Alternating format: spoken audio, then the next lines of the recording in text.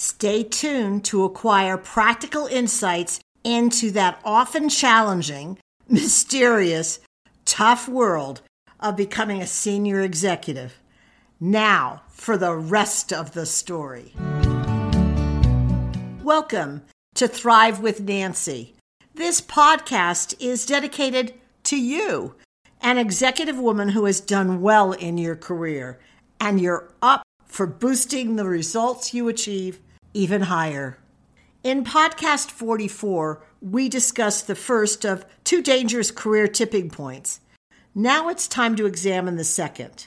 We're paying particular attention to the shifts needed to be successful, which means giving up your skills that you're comfortable with right now. And as important to recognize, it isn't merely the executive who loses when you don't give up those comfort skills. The company does as well. That shift has to be made for the greater good of you and your company. Are you ready to address the next season in your career, moving from mid-level management into senior-level influential position in the organization? At this point in your career, it is the first time, instead of managing task-driven people, where everyone reporting to you is the employee directly responsible for developing, producing, servicing, producing kind of genius work through your personal expertise. So you're no longer touching those people. Your role now gets tricky.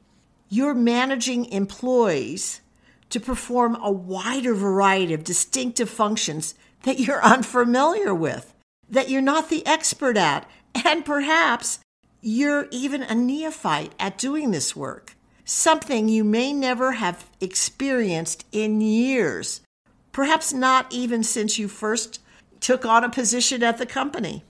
You can no longer rely on your technical know-how as your primary asset. You got to erase that from your memory banks. Now, you'll depend on a broader array of strengths: communicating, delegation, strategic planning, team building, and leadership skills. Yes, you're still responsible for the end product. However, you're no longer personally touching all the detail. It is your job to know the essential tracking points and to keep your eyes on them to ensure your staff is on time, within budget, introducing incremental improvements, and that your employees' focus is aligned with the end results your group is required to achieve. All of this entails an enormous shift in attitude, behavior, skills, and approach. And sometimes women, instead of making this shift, dig in deeper and work harder and think they have to learn what they don't know in order to be the manager. Your company would never have promoted you if they didn't know you had skill sets to manage even unfamiliar areas. And I've got to tell you, if you're relying on your company to develop these leadership attitudes and behaviors, there's a strong possibility you'll be left in the career dust, so to speak. A Gartner study affirms this when only 29% of human resource professionals believe employees receive support that fits their unique needs. Can I get it any clearer than that? Your leadership development rests in your hands. Let's unpack this a little more.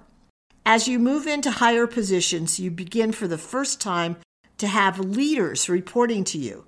They're already proven their accountability, so managing them requires a very, very different set of skills. Now your job is to provide the long-term vision that will both inspire and give the division clear results for them to pursue on their own. Then you must trust in their abilities and expertise. The success here will be determined based on your long-term vision, judgment of talent, and competency to motivate and enroll them into a collaborative endeavor that produces outstanding results. Your primary role is very different, much bigger than anything you've been measured for before. What your employees need from you at this level is the budget to produce sustainable, cost-effective results, What they need from you is the capital equipment and the people assets to get the job done. They need you to create the strategy to provide profitable outcomes for the organization.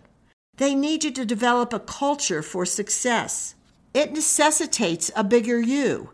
They don't want you managing them. Your people don't want you to be managing them and their daily calendars. It's about the empowerment of others at this new, higher stage in your career journey. And this demands powerful, soft social skill development, not merely leaning in with your expertise development. Here, your ability to communicate strategies, concepts, and principles, rather than simply priorities, projects, and tasks, is absolutely central to your success and your company's.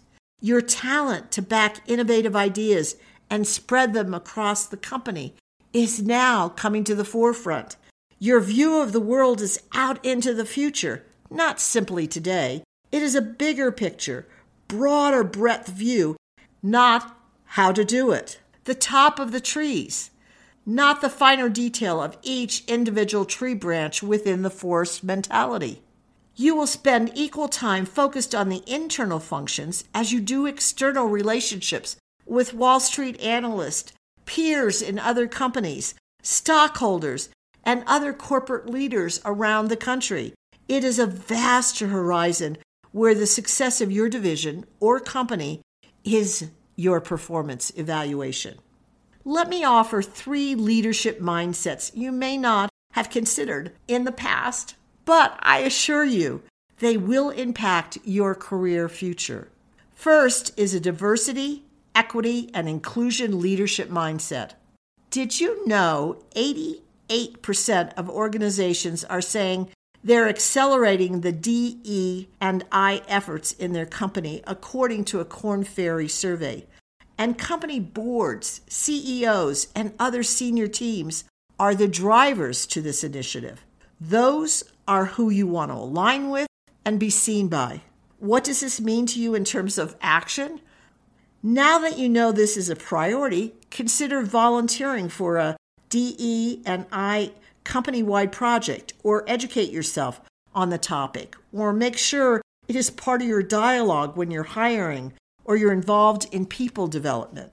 These deeds open the door to being seen as a leader before you need to demonstrate it as part of your job responsibilities.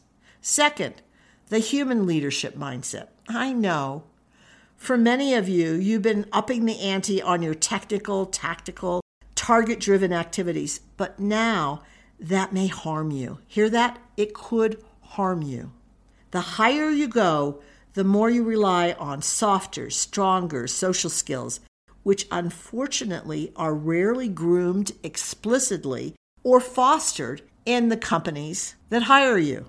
And what you have to know, it's now a highly vaunted skill set. So you want to make sure that you're good with people. According to Gartner research, 90% of human resource leaders believe that to succeed in today's work environment, managers must focus on the human aspects of leadership. What do they believe you should be focusing on? Being authentic, empathetic, and adaptive. Additionally, I was looking at research from Stanford Institute and the Carnegie Mellon Foundation, where they found that 75% of long-term success depends on people skills, while only 25% on technical knowledge. Is that a mic drop moment? What percentage of your attention and time do you spend on improving your people skills? Is it enough? Third, financial leadership mindset. Okay, be real. How much do you know about your department's budget or your company's profit and loss statement? Or have you read the annual report? You might wonder why I even have this on the list, since in all likelihood, it isn't a requirement for your current position. It's because finances are the measurement of success in every company. And if you don't understand it, reaching the higher levels in your organization is going to be far more difficult. Sadly, I see there's typically not enough focus by women managers on money. Garnering such acumen only improves, hear this, your chances for higher salary, more diverse career opportunities, and greater career growth. If you answered no to the financial question, what do you need to do? Financial savvy, I have to tell you, was one of the weaknesses I addressed early in my career. To tell you the truth, I like money a lot, but financials are not a passion of mine. I asked a CFO to mentor me. In my case, it was a he, and he was happy to do so. I studied several levels of business finance until I could hold my own in a conversation and in the planning for the organization. Those two actions gave me the foundation I needed to boost me up the corporate ladder handily. What can you think of taking on for yourself? Oh, and lest I forget, hiring staff that had strengths and passions in my areas of weakness was an important factor to my success. And yes, all of these three can be acquired and honed. Have you identified the mindset you intend to focus on and nail? Is it on DE&I or the human side or finances? Yes, you're right. It does take time, but gosh, is it exciting to be contributing at an influential level. To me, it's always been well worth gathering your courage and going for it. I bet this has been a real game changer from the way you've been planning your leadership development. Kind of mind-boggling, isn't it? I'd appreciate you hitting the like button or subscribe or share this podcast. I'm committed to your success and that of other women, and I want you to look forward to going into work each and every day because much of the anxiety and the pressure you experience is gone. I need you to spread the word to other women. Together, we can transform this world. Have you ever looked at your career development with these three leadership mindsets? If you haven't, I would be honored to explore a partnering relationship with you to develop and add more executive level skills to your bag of tricks.